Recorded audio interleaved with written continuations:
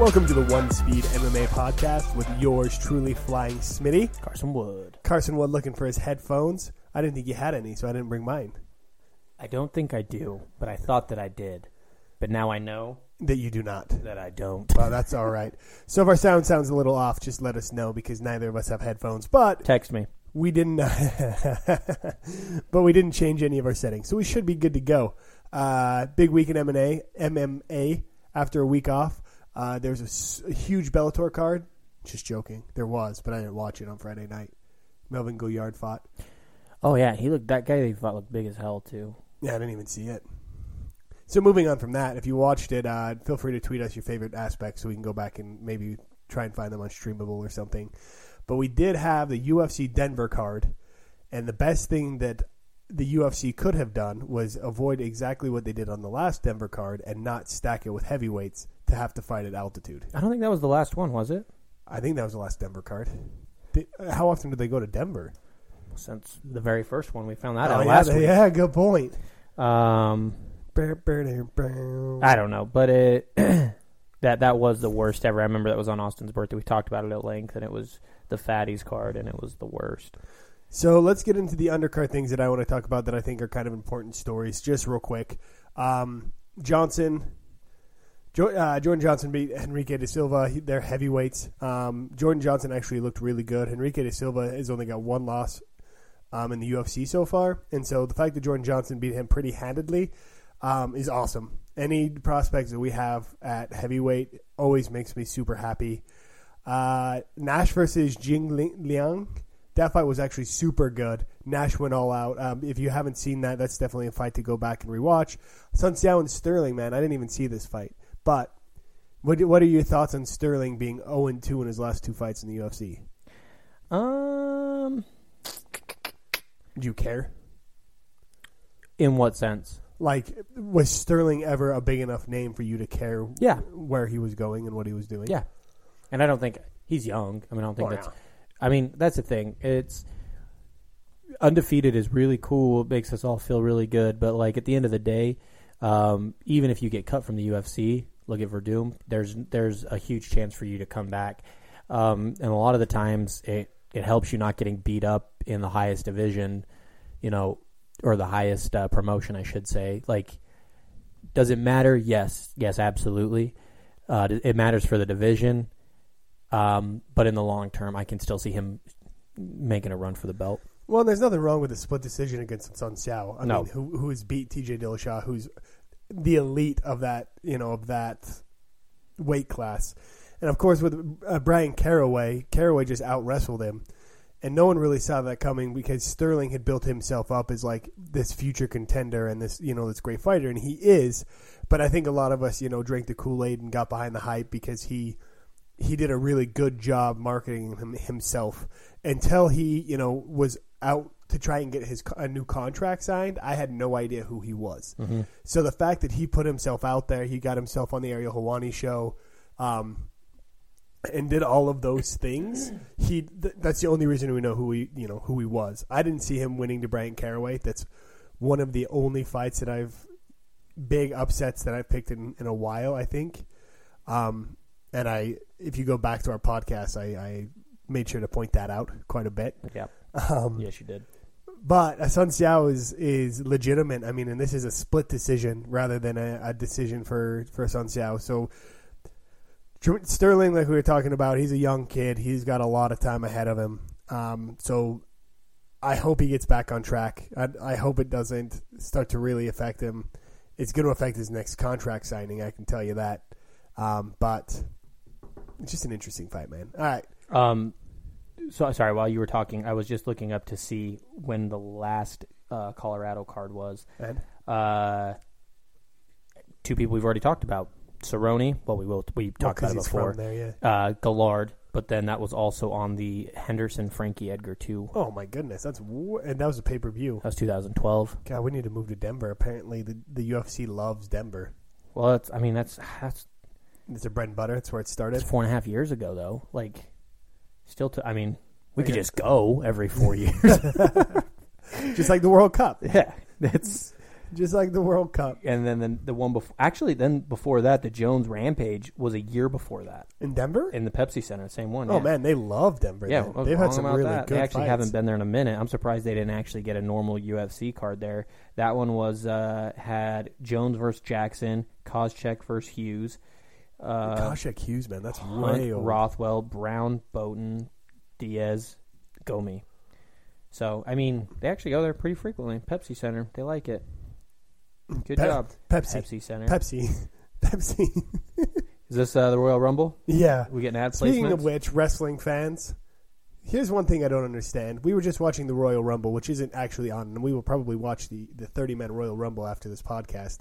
But I've never seen so many freaking product placement things within a pay-per-view in my entire life. Mm-hmm. I mean, we had KFC, we had Vudu, the movie streaming app. Like, we had all kinds of things just in the time that we were down there. We had them pitching their new video game.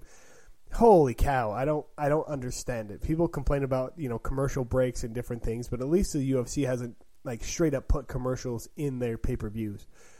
There might be one for like Harley Davidson, but they're commercials. They're not like UFC fighters acting like they like something. There could be an argument though for that, because you still get to see what you're paying for. You get to see because you get to still put personality from the people that you're paying for. So I could see them actually having an argument for putting the product placement in with people that you're already paying to see because you like their personality. Well, and you feel if you like that personality of that person, you might look into the product that they're pitching, which I understand because that's what I do for my job. So hold on here. Hold on a moment. What are you looking at? So also, UFC 2 was also in Colorado. So it went 1 and 2. Because there's only so many places it was actually allowed. This upsets me. Casper, Wyoming got UFC 6. The hell? But I want to know, a ghost town. Who was in the All Fatties card? Roy Nelson had to have been on it. There's Roy no Nelson, way he wasn't. I'm looking this up. Nelson was on it. Probably Josh Rochold. Who else was probably on that bad boy? Was it that long ago? Oh, yeah, when he was still in. Josh Rochold. Did I call him Ryan? I don't think so. I don't remember, man. I just remember. I'm going to laugh if the card you're talking about wasn't actually Denver. It was Altitude. Yeah, and it was all heavyweights. I think Travis Brown might have been on it when he was younger. It was the longest running card, if I remember correctly. That's what I'm going to look up then, because I can't find it. Longest running card in UFC. While you're looking at that, let's get into Caceres and Knight real quick. Here's one. The one thing I want. Well, two things I want to talk about on this one. Right, Jason Knight looked really good. Alex Caceres needs to work on his wrestling. It's kind of sad that this guy's been in the UFC that long. I mean, and they kind of set him up with people that won't wrestle him. Jason Knight just took him down at will, which was kind of sad. I don't think they're trying to. Honestly, I don't think they're trying to build him up for people that. Because I think it's the other way around. I think they use him to not wrestle other people, like your Rodriguez and stuff like that. And I can agree with that. People with flashier fights. I feel like the UFC really likes him. Let's just put it like that. You know what I mean? I think they like him. I think they think he's flashy. Maybe the way he talks. I'm not absolutely sure. But the fact is if you ask me, I don't feel like he should be in the UFC anymore. But he seems to be one of those dudes that they really like. And he could really help another promotion. And maybe that's why they don't really get rid of him. He did beat Cole Miller. He did beat Marcel Fullen, whoever that is. He lost to Francisco Rivera and Yair Rodriguez, now Jason Knight. So 3 losses in the last 5 fights. He's a great fighter, but his takedown defense is atrocious. Jason Knight looked really good, except he is about as backwoods as you can get, man. Listen to that dude talk. Apparently they had an interview with him, and he was like, there's 2 things to do in my hometown. Hang out in front of the Walmart or street fight. And he's like, so I didn't want to hang out in front of the Walmart. It's like, well, good for him. He turned it into a career. And then, of course, right after he won, he knelt down and said a prayer in the octagon. They mic him up? Yeah, Brian Stan, actually. Brian Stan's a class act.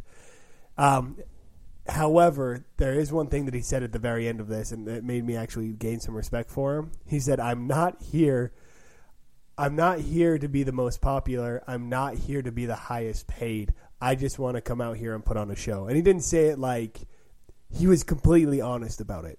It wasn't like a Conor McGregor, like, I'm not here to be the most popular, get paid the most. I'm here to fight and put on a show. Like, he legitimately meant it. Like, yeah.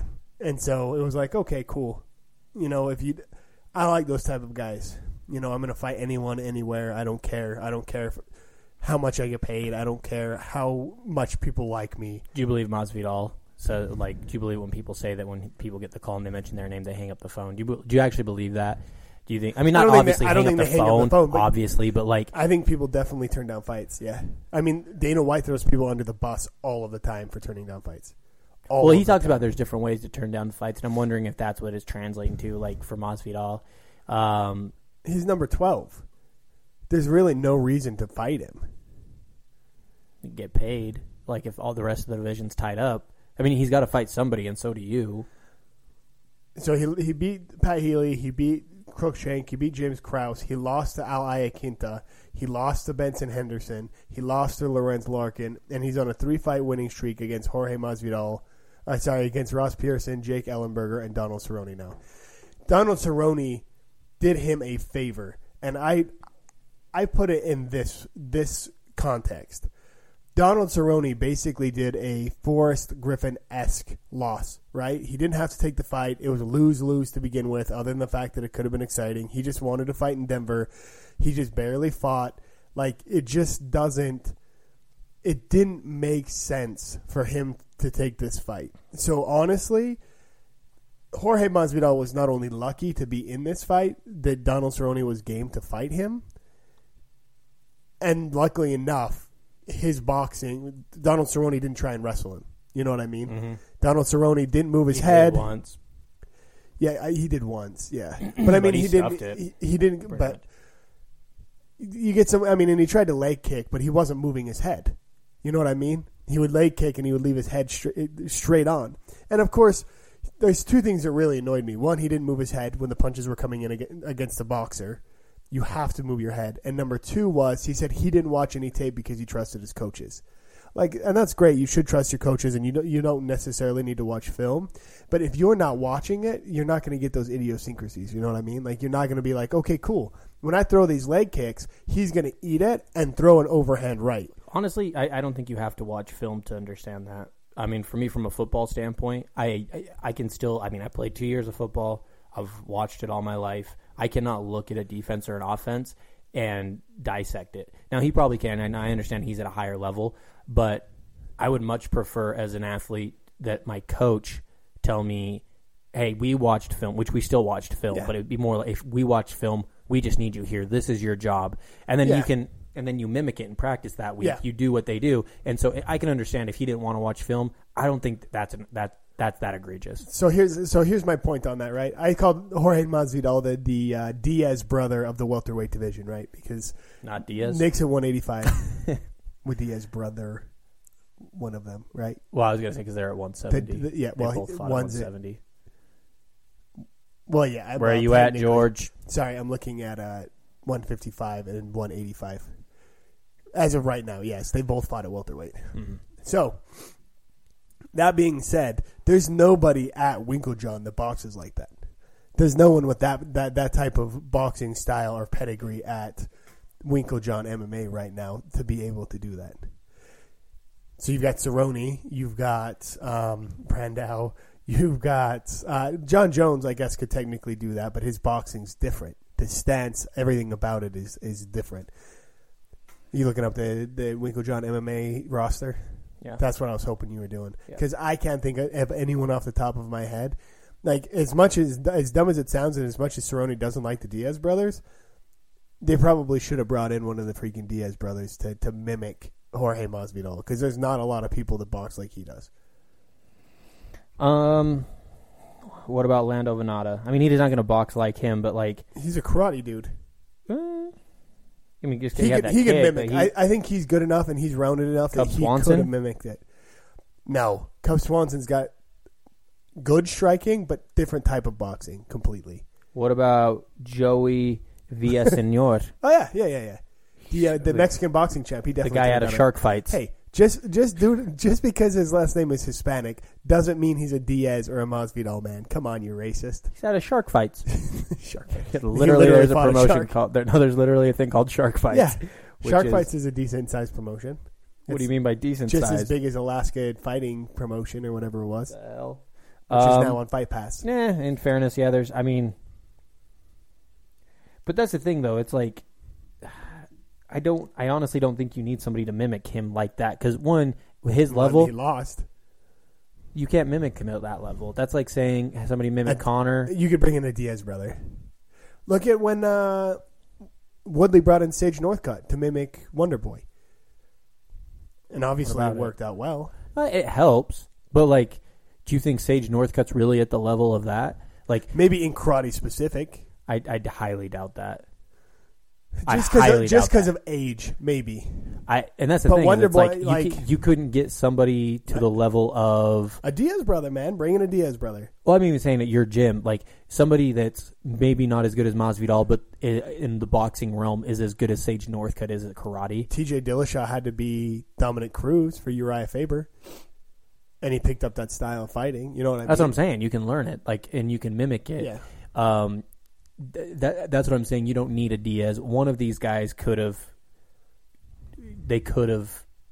figured out a way to help him. I feel like there's certain styles of fighting. Karate's one of them. With like Darren Cruikshank, who obviously wasn't on that level. Sage Northcutt, who obviously gets taken down.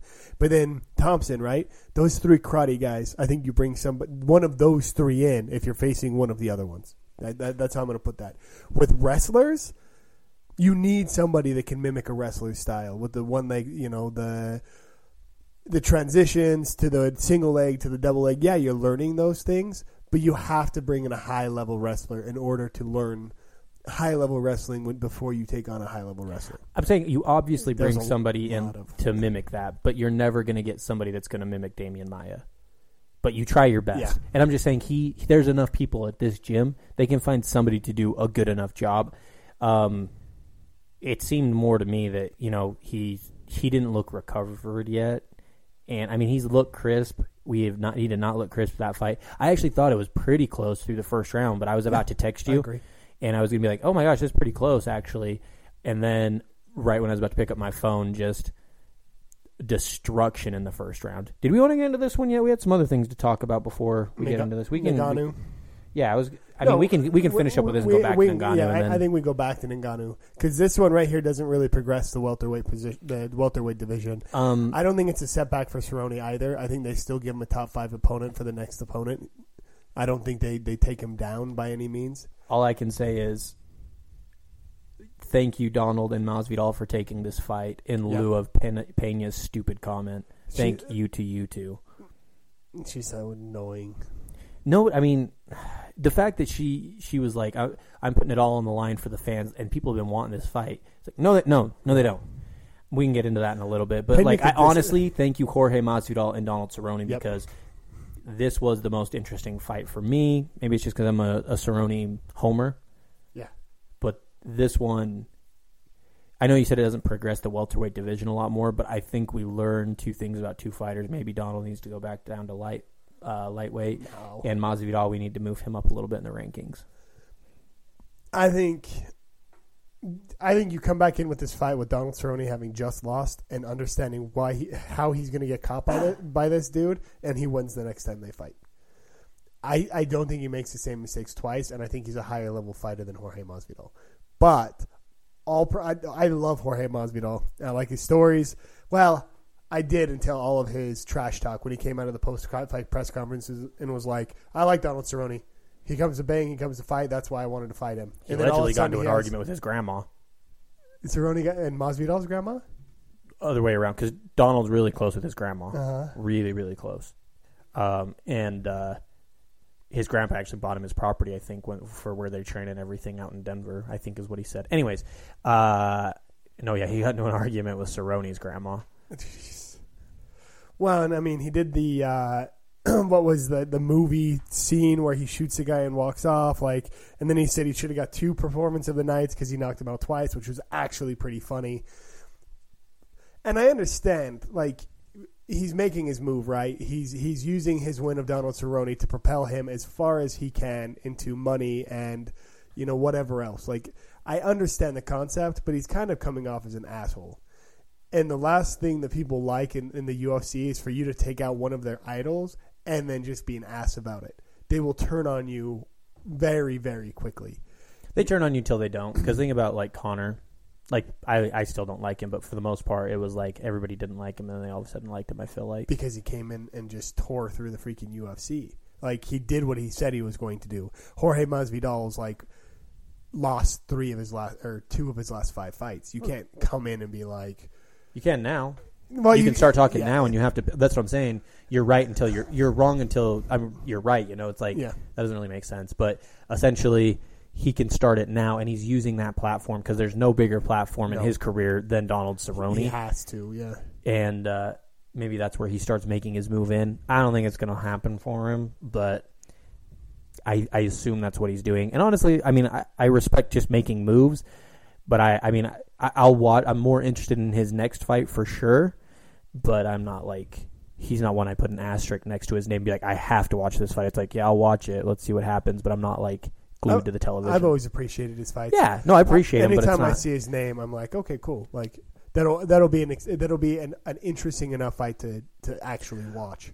I mean, if we take out champions, I wouldn't even put him in the top 10 of people that I am glued to the television for, or that I would tune in for no matter what. Yep. Like that's kind of who I would compare him to, or even the top 20 probably for that matter.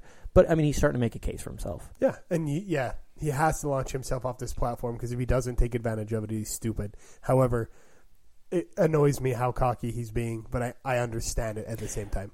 We talked about through text. We talked about the stoppage a little bit because you agreed with the stoppage. I agree that it should have been stopped in the first round. That shouldn't have gone to round 2. Do you think it should have been stopped in the second round where they were? Only because Donald Cerrone didn't come off the fence and complain. He seemed like, I mean, he was done. He was probably concussed from the first round.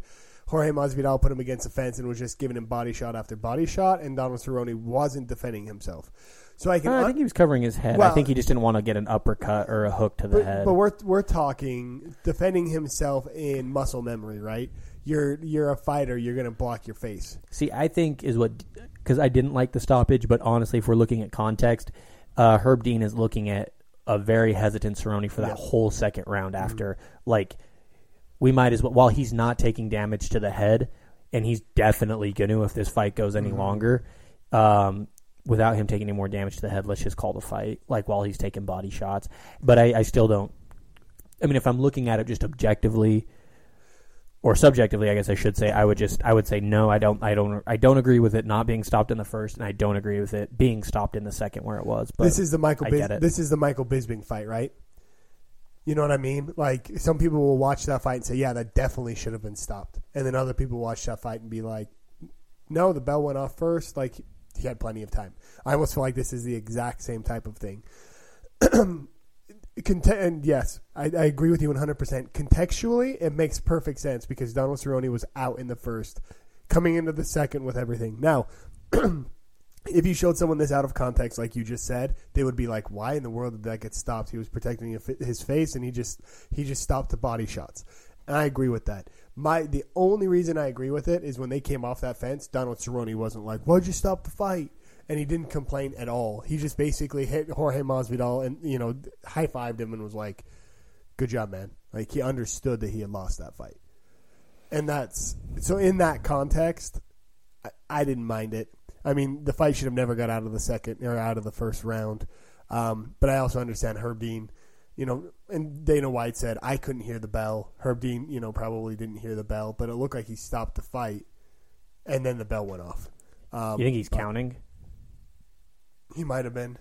Why don't they do the goal line technology that how the goal line technology for soccer that they have now, where they can do the 360 cam. Well, not even that. So I mean, yes, that's to show the fans after, but how the refs know is there's a buzzer on their hand and it vibrates. Oh. So even if the bell's not going off, why don't they just make an automatic thing on their wrist? So yeah, you still get the whole pageantry. You get the clap at 10 seconds. The fans get the bell, but why we are relying on a gentleman to hit, first off, even if more simplified, why don't they just put the stupid timer on a bell to do it automatically? Why don't they just have the alarms in the arena go off? The hockey ones? Yeah. But honestly, just put a little buzzer on his hand.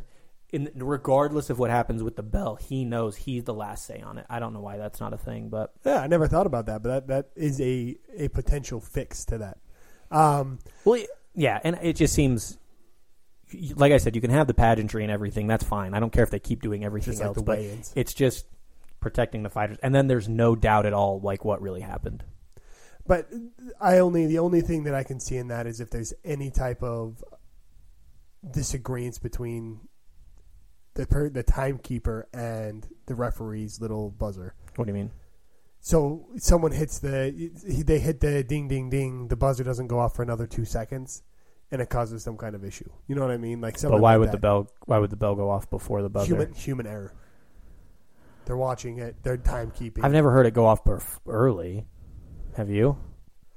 Usually not early, late. There's actually one UFC fight, and I can't remember which one it is, that it went off like 10 seconds late. Well, late. I understand, and that's why I'm saying like I've just never seen it go off early.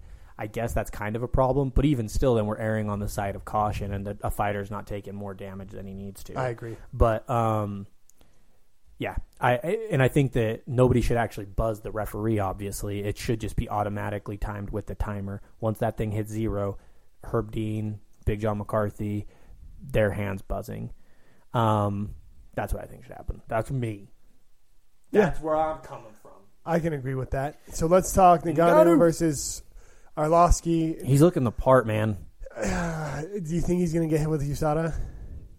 I don't know. I haven't heard anything about that. Is he juicing? No, you look at them. Usually when you look at someone that's a specimen, there's a reason that they're a specimen. And obviously you look at Czech Congo and you look a lot of those African-born French fighters that are monstrous.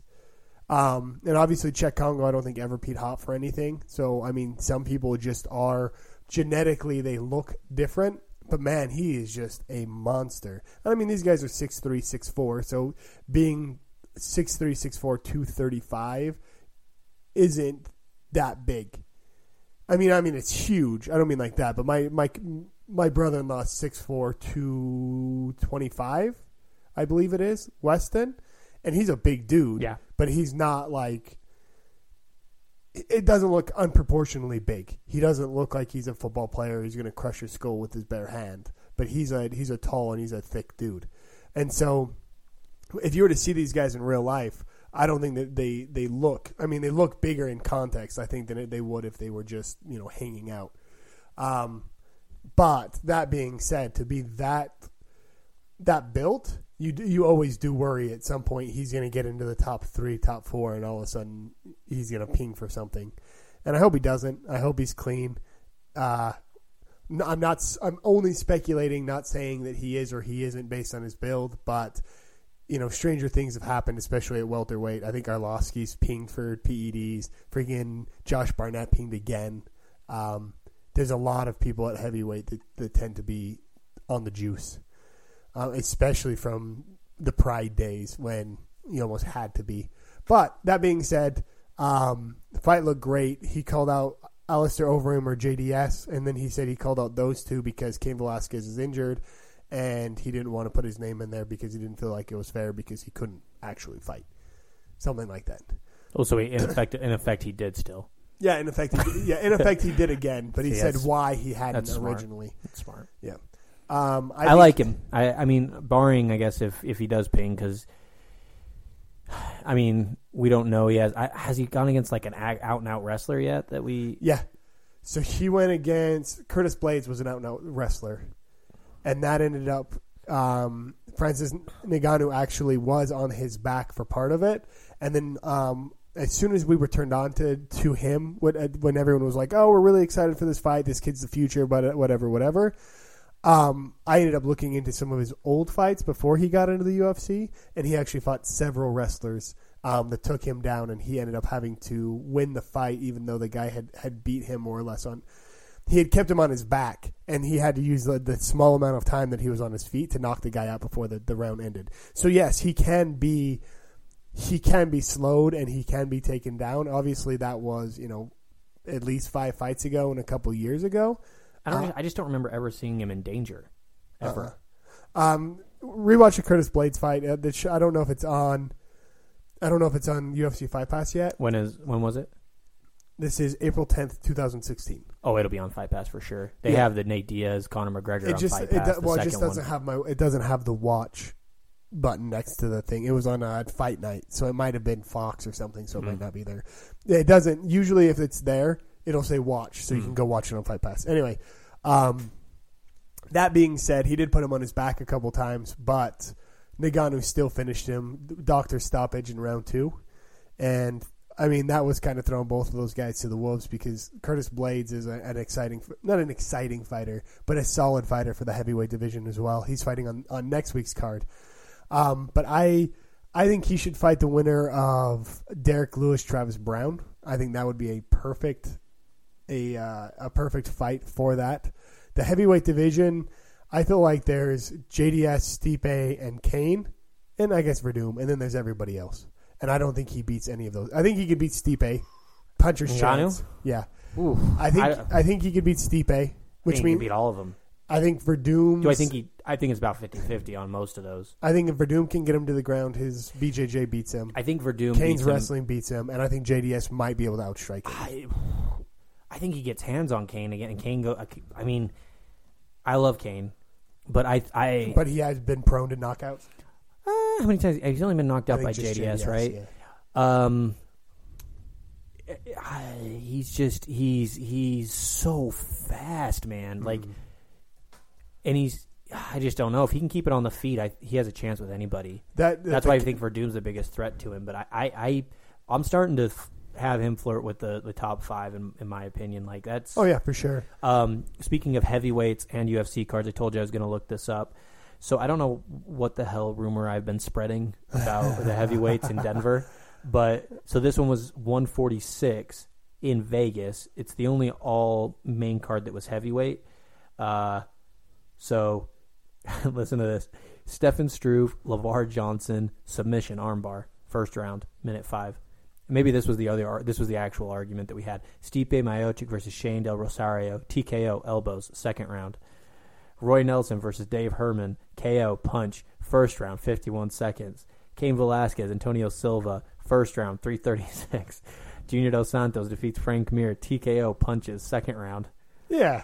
So I think it's what it was. Is I was arguing with Travis. You were way off. Hold on, I'm gonna go back and look. I'm gonna do some research. Not only was it in Vegas, but it was probably one of the fastest fight cards that ever happened. Oh, so I'm wrong because you said it was the longest one ever. Yeah, because I believe what you were telling me. No, there's another one out there of something going on because I remember also an argument with Travis, him being like, "This is so exciting," and it's like we're losing all of them in the first round. We're gonna be out of here before. Like I'm gonna have to look it up, but yeah. There was only knockouts and submissions that whole, and actually even the other card. We won't get into this. I'm sorry to digress, but there was 3 decisions on the whole card. UFC 36 that couldn't have sets been it. Record for longest UFC event of all times. This was in 2014. 236? Machida versus Musashi. 36. 2014. It was UFC 36. Was it Fox? I think Fight Night 36? Yeah, that's what it was. Yeah, sorry. I'm going to look it up because so far I'm looking to be the dunce of the night. Hey, that's all right. I never checked you on it because I just believed you. So Ngannou's got Travis Brown, Derek Lewis, Andre Arlovski is still technically ahead of him on this list, but I think he'll pop way up. Mark Hunt. I think we talked about this last week. We put him Rothwell, pretty much where JDS, Alistair Overeem. I put him right above Rothwell. Right above Rothwell. And maybe give him Hunt? I would love to see him Except fight. for I don't think Hunt's going to be fighting because he's bitching about the UFC, which is not a slam on him. That sounds they were like supposed to sign him up against somebody really soon, and it looked like it was a done deal, and then it all kind of fell to shit. But I don't know which fight it was. Mm-hmm. So let's talk Pena Shevchenko. Shevchenko looked really good. Called it. Yeah. She fought Pena everywhere where Pena was comfortable. In the clinch against the cage, they went to the ground, and she eventually armbarred her, and everyone was like, no one saw that coming. Except for her teammates who were all, oh, you trained with her, you just know it was coming. It's like, no. Well, if you think about it, there's no way your guys' plan was that it was going to be a submission. I'm sure you felt comfortable everywhere, but you wanted to keep it on the feet. Let's calm down. If you think about it, it's kind of brilliant. And you can't necessarily plan for this, but you can, right? Okay, it's Pena. She's going to feel like she's going to feel confident on the ground. Kind of like the Yair Rodriguez, right, where he baited the wrestler, let him take him down, and immediately threw on a submission. Like, And it obviously it didn't happen like that, but Pena didn't see that coming. Just like Shane Carwin freaking Brock Lesnar. If you don't see something coming when you get caught in it, you think you're okay, and then you're donezo.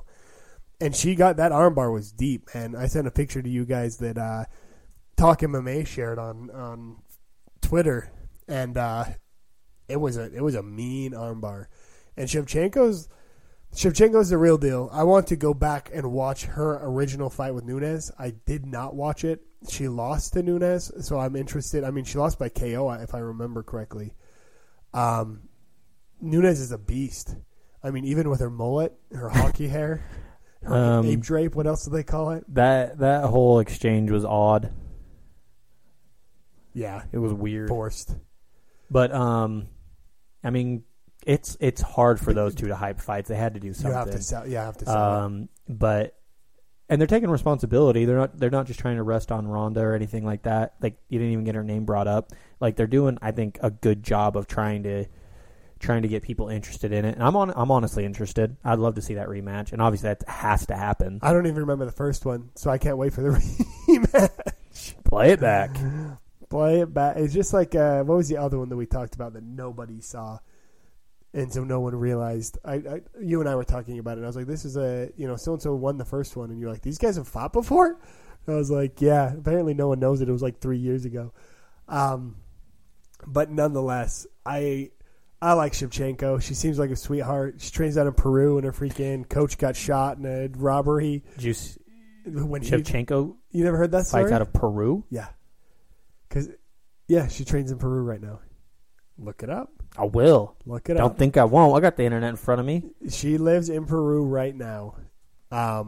Because she was the one that was in the shootout with her and her coach, right? They were in a Peruvian fast food restaurant or whatever it was. Probably not fast food, just restaurant. And the guy came in with a gun, and the coach shot the guy, and the guy shot back and hit the coach once. Tell me who's right. You were. Okay. You already knew it. Why do you need to hear it? Because you said, I'm going to check you on that. Yeah. Look at this. Let's run this back a little bit. Yeah, just 2 seconds ago, you told me you were dead wrong about Denver, and I just believed you and trusted you. I tell you that Shevchenko trains in Peru, and you immediately fact-check me, and I'm right. Right. This is an abusive relationship, Karson. I just trust you, and I shouldn't. No, you should. And you should just trust me, and you don't. Fact. I don't like this. I don't feel appreciated. This heavyweight card's really bugging me. Oh no, she lost. Sorry, Amanda Nunes won by decision. March 5th, 2016. Not even a year ago. Court McGee versus Conor McGregor and Nate Diaz. Nunes Shevchenko, which means we watched this fight because Latifi, Anderson, Lawler, I liked it. Holm versus Tate when Tate won. I liked it on Facebook. You liked what on Facebook? Fight. You don't even have a Facebook. I did when then that was on. Nunes outstruck her 66-56. Significant strikes 39-28. Takedowns 2-1. And then she tried 2 submission attempts. So she. Congratulations to Shevchenko, just because, again, nobody saw a submission coming from her end, and I was so sick of Pena. There was so much hate coming her way after she lost. Good. So much hate. Good. You don't tell people you should be grateful. Like you're the big draw. Like, I'm not saying know your place or anything like that. You're a fighter. I appreciate what you do. Like, we all love your sport, but like, I told her on Twitter to go back and fight guys at bars. And apparently, a lot of people really appreciated it. Good. It was the tweet of the night from us. From you. From me. You did it. But, like, I don't want her to be irrelevant or anything like that. I'm not hoping the worst for her or anything like that. But it was just such a silly thing to say. It's like, nobody knows who you are outside of hardcore MMA fans. Like, the reason why you're ranked second is because the 2 greats retired and the other one went up in weight. Like, speaking of that fight, both of them, what was it? They said GDR is is 0-6 against ranked opponents, and Holly Holm has lost her last 3 fights. But neither of them at that weight class are both undefeated. Yeah, that's sad. All right, what do we want to talk about before we get into the next card, man? Let's talk Conor McGregor. Conor McGregor holding his own pay-per-view for $5. Who's he? For whatever reason. He's just this Irish guy that's trying to break into the UFC, using Floyd Mayweather to boost his name. It's not a bad move. No, it's not. So he said that he had more at his arena than they did there. They might have been like a more crazy crowd, but apparently they more than doubled them in Denver at the Pepsi Center. I was going to say he had like 52,000. I thought he had 5,000. No, Conor McGregor. Oh, yeah, they had 13 last night. Yeah. No, and so here's the thing about Conor McGregor, just like freaking what's-his-face said, if you check his numbers, like Tony Ferguson said and Chael Sonnen said, if you check his numbers, none of them are accurate. He doesn't care. Which means he'll probably be president of the United States here soon. Mm-hmm. It's fun, though, that like he did that for people. Like, I'm sure that was a way, except for I don't understand paying £400 for those tickets. No. What in the world? Or $5 for a pay-per-view when you can just watch it the next day. Listen, I'm gonna lay something out on the line right here. You're a loser if you paid $400 to watch Conor McGregor give an interview to Ariel Helwani. I can agree. Unless you just have disposable £400, and that's like, unless you have like millions and millions of dollars. That's like $500. It's too much. Yeah. I agree. It's one of those things, man. Like, I can understand if like something cool happened and you could say I was here, I was there the moment that it happened, because that's why people pay like for anything. The birth right? of his son. Like what? The birth for his son. Go to that arena. Yeah. The birth for his son, exactly. Yeah. Mm-hmm. D gives birth at whatever park in Ireland. What is that? Clark's Park? What's the big one? I don't know. There's a big He said it during it, but I don't know. So here's my issue. He didn't actually say anything. There was no big announcement. There was no really anything. All he did is just basically say, like, everything's still up in the air. Well, he's a genius, though. Like, what does the NFL fight to do all year long? Get press? I don't know. Yeah, exactly. Like, they always want to be in the news cycle. That's why, like, when they're done, you get the draft, and then you get, like, everything. There's always something to go until you hit preseason. And then preseason starts. Like, he knows he's going to be out for a while. Indefinitely, apparently. The next thing he's going to do, which is funny because they said they're going to have an interim belt, and he was like, no, I'm coming back. And Dana White was like, we have not talked about him coming back at all. Last I heard, he's going to be gone for 10 months. And then all of a sudden he has a pay-per-view, and he's like, I'm not coming back until I fight Floyd Mayweather. Did you see Floyd Mayweather's interview? Mm-mm. He did one. All right, let's talk about this, and we'll talk about what well, I was just going to say, like, we always say it's like, he didn't say anything, he didn't do this, because I agree. I'm like, it gets annoying. It's like, he's a genius. Like, let's just put it out there. But the other thing is, we talk about him. His name gets brought up on this podcast, and I've literally made a concerted effort to not say his name on multiple times, and I will be the one, like, without even saying anything to you, I'll be the one to say it. About who? you know. Well, I'll even just, like, in comparison, like, well, look at what Conor did. Like, so, I mean, we could say anything we want about him, but at the end of the day, we are talking about him still, and we're not even the biggest Conor McGregor fans. I'm a pretty big Conor McGregor fan. I'm getting a little bit annoyed by his antics. For him to come out and be like, I took the Vince McMahon walk, and I don't care about the WWE. I love that line. Well, no, I mean, it's funny, but, like, what does that mean? He didn't say, I'm going to the WWE, and I'm going to fight at WrestleMania. There's no announcement. He didn't announce his next UFC fight. He didn't announce his freaking Floyd Mayweather fight. He didn't technically announce freaking Conor McGregor Productions either. That was going to be his big announcement, right? After the UFC fight with Nate Diaz. Didn't he say newly minted McGregor Productions? Or Promotions, excuse me. He was going to bring it up at the end of the second Nate Diaz fight, and then he didn't. Well, no, didn't he say newly minted at that one? It wasn't put together at that time? No, yes, last night. Didn't he say that? He said that's what he was going to announce, so maybe it wasn't done until last night. That was technically his only big thing. But everyone knew that Conor McGregor Productions actually existed. That's not new.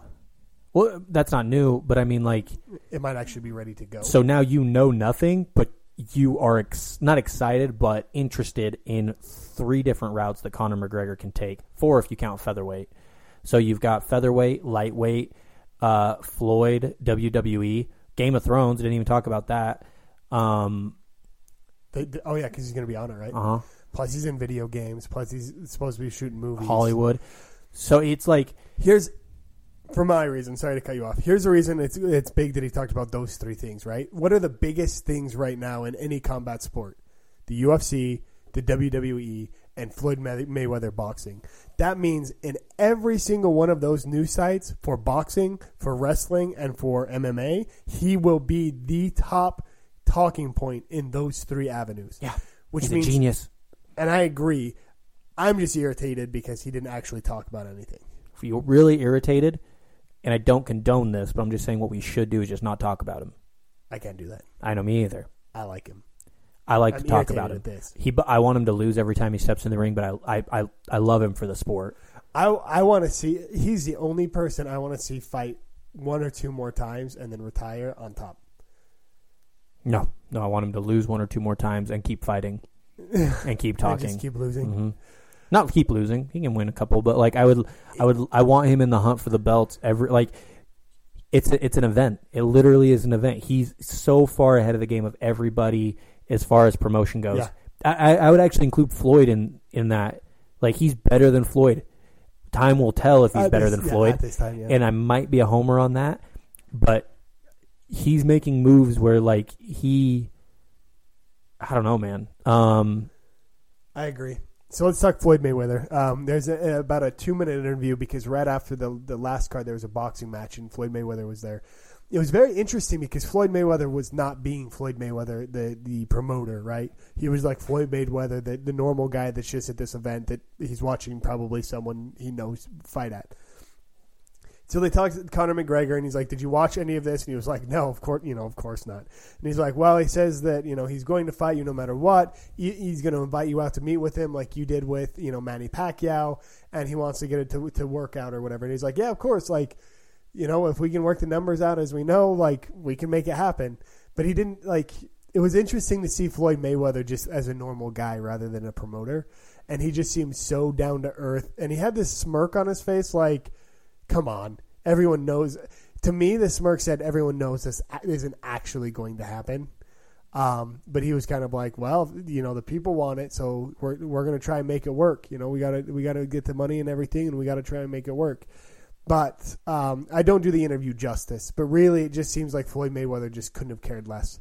I just loved him also talking about, well, damn it, I might just end up fighting Pacquiao or Manny. He said Manny, but I love that. Like, just jump to the next thing. Like, have everybody guessing. Yeah.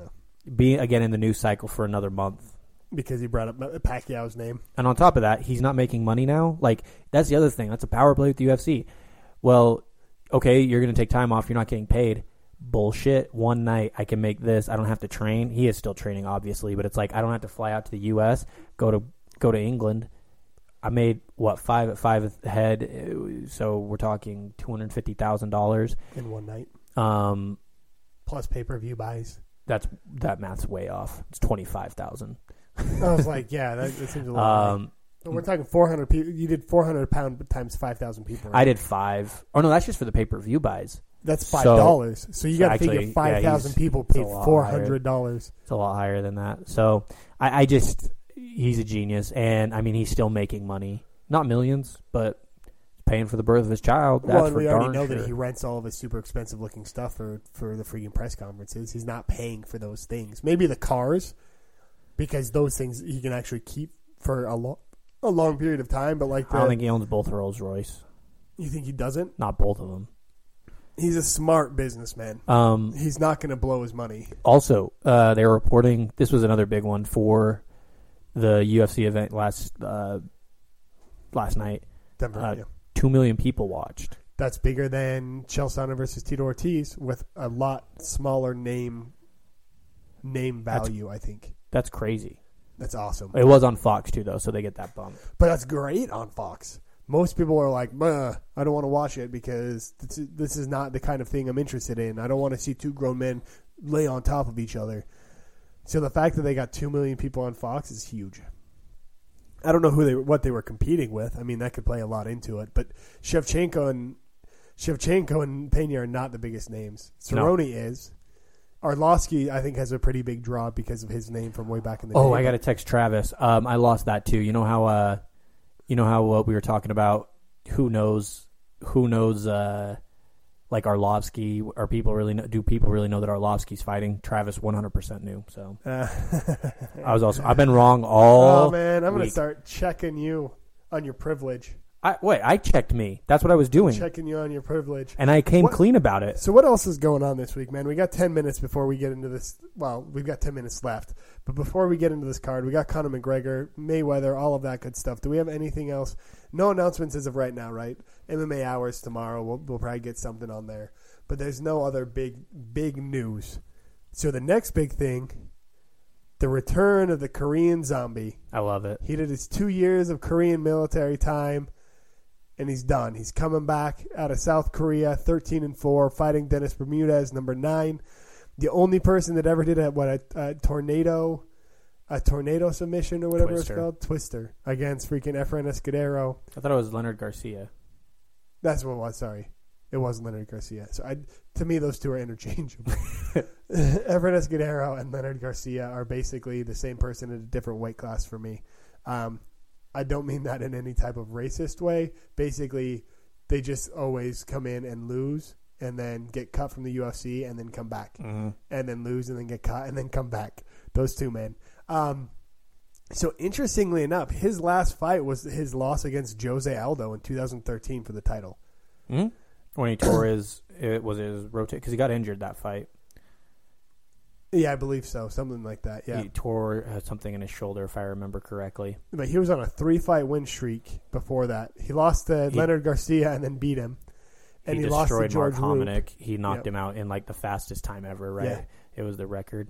He beat Leonard Garcia after losing to him. He beat Dustin Poirier at that. And, I mean, I don't think he technically should have got a title fight after that, but that division was really shallow in 2013. Jose Aldo had already beat everybody. And so, I mean, he deserved it enough. He was a fan favorite. This is one of those that I don't quite understand, right? Everyone talks about how foreigners aren't usually someone that's really liked by U.S. MMA fans. Did they have a harder, time picking up fans and so on? I don't feel like South Koreans are like that. Everyone's really high on Choi. Everybody's huge on the Korean Zombie, especially with only after 3 wins.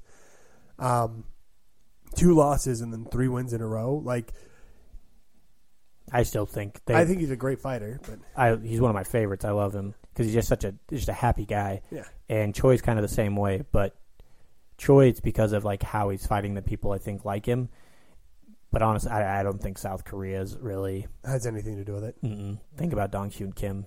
You love him? I did when he was first in there. I liked him a lot actually, but I also like Dennis Bermudez. So this is tough for me because I'm just looking for an exciting fight. Oh, I want the Korean Zombie to win so bad. I like Dennis Bermudez just fine, but I love the Korean Zombie. I always remember when this dude was on The Ultimate Fighter, Dennis Bermudez, and was like, I was ready to be a dad, and then I figured out that the kid wasn't mine. Oh, shit. Do you remember who he lost to in The Ultimate Fighter? Diego Brandao. Destroyed his arm. Mm-hmm. Oh, my gosh. And the tables have turned. Look at what's happened. So the other big fight on this one, obviously Alexa Grasso, who's already number 12 in the UFC after 1 win. The Mexicana heartthrob that they're really trying to push. She's 9-0. You're going to be seeing a lot more of her. Poor Felice Herring, man. She's played heel to a lot of people. She played heel to PVZ. She's now playing heel to Alexa Grasso.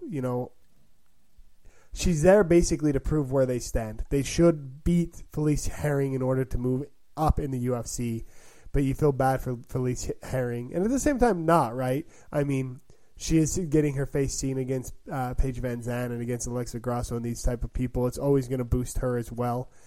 And then, of course, the return of OSP after his arm being broken. Against Jones.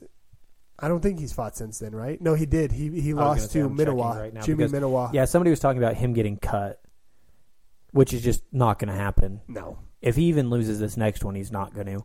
Why would they cut him? So he lost to He's Glover. On his first he's still in his first UFC contract, right? Yeah. And so he's making maybe 30-30. He did him a favor for the John Jones fight. and didn't look terrible. Like, and then lost to Manawa. Like, he's not getting cut. Shut up. You got to remember, this guy was on a tear at first, and then he lost to Glover Teixeira. He lost to Ryan Bader. He's only lost to the top 5. Gegard Mousasi. So he lost to Jones and then Jimmy Manawa last. And now he's fighting a potential UFC newcomer. And so, I mean, they're just trying to get him back on the right track. OSP's an exciting fighter. He shouldn't get cut, especially in a super, super shallow light heavyweight division. There's no way you cut this guy. Ryan Bader could be out of the UFC based on how much Bellator can pay him, even though I doubt that he leaves because he's going to have to fight Rampage again and Chael and just, really lame fighters over in Bellator. However, his contract's done. So if you lose Bellator, you need someone like OSP just to potentially be there as someone that can fight in the 205 division, which is sad to say, but anyone that says he's getting cut doesn't realize how shallow the 205 division is right now. So I know that Anthony Hamilton is making his debut, I believe, at 205. Hopefully, because it shows his weight is 260 and it shows Marcel Fortuna's weight at 205. So let's hope that he's actually cutting down. I believe that he is because he's looked really good. Anthony Hamilton's looked really good at heavyweight, and he's a kind of a Daniel Cormier looking dude where he could actually cut down quite a bit. He did lose to Francis Ngannou. Who doesn't? Yeah. Who doesn't? He's on and off. Let's get into Angela Hill. Are you familiar with Angela Hill? I believe that you are, right? No. Oh, man. You either would really like her or really dislike her. She was on The Ultimate Fighter when... Why would I like... What makes you think that? She's very outspoken. About what? Everything. She's kind of like Juliana Pena, but not as much like Everyone Wants to See Me. Are we going to get lectured about Trump? Basically, she would do that. Ugh. Yeah. It's not that I love Trump, obviously, but I'm just sick of being lectured about it. Well, and she's on the Tyron Woodley train. I like him. But so I might like her. On the train of like the UFC doesn't treat them right based on race, not solely based... Never mind. I don't like that. Because I think, he hasn't said anything since, but has she said that? Well, she jumped on board with him when he was coming out and like, the UFC's not pushing me because of race. And she was like, and then she did the Great White Hope or whatever it was, and then people jumped on it and she was like, it's a movie, you guys. It's not like back off. But she's very outspoken on everything. Like, she's one of those where if she has a problem or if she has an issue, she posts and she speaks up about it, which is... What's her Twitter handle? Probably Overkill Hill. I'm not sure. Mm-hmm. I like that. But at the same time, she's fun, right? She comes out in a Warriors jacket and she's got the hair. Like, she's fun to watch. But the thing is she was the Invicta champion, mm-hmm. but she came into the UFC with not the straw weights. What were the 135ers? Mm-hmm. She came into the UFC with the 135ers when they opened that division. She didn't look good. She got kind of handled. She ended up getting booted from the UFC, and then she went over to Invicta, and she looked really good in Invicta, and now she's fighting at strawweight. Do you think this is just something for Jessica Andrade to try to get hers to boost it a little bit more to start doing something with her and Joanna? No. I think this is, maybe, but Angela Hill, she is a fan favorite because people know who she is, because she talks so much, because she has the look, because she's always on Twitter actually communicating back and forth with people on Twitter, whether it be negative or positive. Like, she does a very good job of marketing herself. I think the UFC wanted her to be bigger before, and then she just kept losing, so they couldn't hold on to her. It seems like they're more just putting her on ice because Angela Hill's not even ranked, right? But she was an Invicta champion, right, which gives her some... And... because it's a number 5 against an unranked opponent. That kind of seems weird, but she did beat Joanne Calderwood. Angela Hill? Yeah, she lost Jessica Andrade. Oh yeah, no. And so I just think that they're trying to keep her around because they need somebody to fight Joanna. And who the hell is it going to be? Well, Andrade looked really bad for a while, and then I think her last 3 fights. So she lost to Raquel Pennington, but she's also beat Raquel Pennington, and then she lost to Marianne Renaud. And then Liz Carmouche, but that was... So, yeah, Andrade actually has looked pretty good. Even though she lost 2 fights ago, 3 fights ago now. She's looked good. Those 2 fights, she looked really, really good. And so I know that they're actually, like, she's moving up in the division quite because she actually has looked really good. Her and Raquel Pennington basically are the next 2 possible potential title contenders. So we're going to see them fight again? 3rd time? I doubt it. Rubber match? I think they send one and then they send the next. I think that's kind of how they do it. Angela Hill. That's probably what, because they need, who else is going to fight Joanna? Yeah, exactly. They're just going to have to start throwing the top 5 at her and hope for the best. Angela Hill, I hope she does well. She's 6-2, but she did lose to Tisha Torres and Rose Namajunas before they booted her out of the UFC in 2015. She went to Invicta. She did well. She won the Invicta belt. She was supposed to fight earlier, actually, but because of the Brock Lesnar rule of, like, if you've ever been in the UFC, you have to go through your USADA testing. So they said, hey, cool, we're going to have to pull you from this fight. She was really sad. She was worried about not having enough money for training or whatever. They gave her an exemption, and now she's going to be fighting on this card. But it was interesting how they did it because she basically filmed herself crying and like, hey, I'm not going to be on this card. I was really excited. Sorry, guys, it was USADA. And I thought it was like she had pinged for something, but it was USADA and the time frame. And, of course, she just got an exemption, which means that really means nothing. Mm-hmm. So, like, if GSP were to come back or BJ Penn, like, a lot of those guys, it doesn't matter. I guess BJ Penn had to wait, but that's because Dana White never wanted him to come back. But I'm excited enough to watch this card. Yeah. I With think some polka. I definitely think it is a sleeper card, just like Denver was. Actually, Denver wasn't a sleeper card. That looked like it was going to be a good card, and it was. I think this looks like a sleeper card, and I think they're setting some people up to get beat. I mean, maybe not. I would bet that most of the betting lines on these fights are really, really close, other than OSP. Mm-hmm. Because Andrade Hill's going to be close because no one really knows where Hill's at as compared to UFC competition. Trujillo Vic will be close, even though Vic is 9-1. He's never looked good. Mm-hmm. Grasso Herring, I mean, that should be pretty close because Grasso hasn't been in the UFC that long, even though her old fights, she looked really good. Ramirez Young, I mean, we'll see if the ring rust is there, but I doubt it. And then OSP, I mean, he should run through, but this is going to be a pretty evenly split card when it comes to betting. It's a pick 'em pretty much, you think? Yep. Except for the OSP? Yep. See, I think the Bermudas one it should be favoring Bermudas a lot more because I do believe in ring rust. And, yeah. 2 years? Especially with not being able to train the same way. He might still have trained, but it's not going to be the same way. I think the Korean military has a pretty good training regimen. Sure, but it's not the same. Well, it's like Marines, right? Marines train BJJ, and they train all of that. And then you watch Marines get into the UFC and figure that they would have a better base, and then they just get rocked. That being said, you got anything else to talk about? That's it. So I was kind of reflecting in my head over all the nice things that I said about Conor McGregor. So what I propose we do is we don't actually post this podcast. If you guys want it, tweet us in the DMs, and we will send you the audio because I don't want what's your brother's name? I don't want Sean to know all the nice things that I said. If no one hears you say that, then how in the world are they supposed to get you? You know. No, I have no idea. The universe will let them know. The universe. The point is... You just put it out there so they know. The point is Sean can't hear.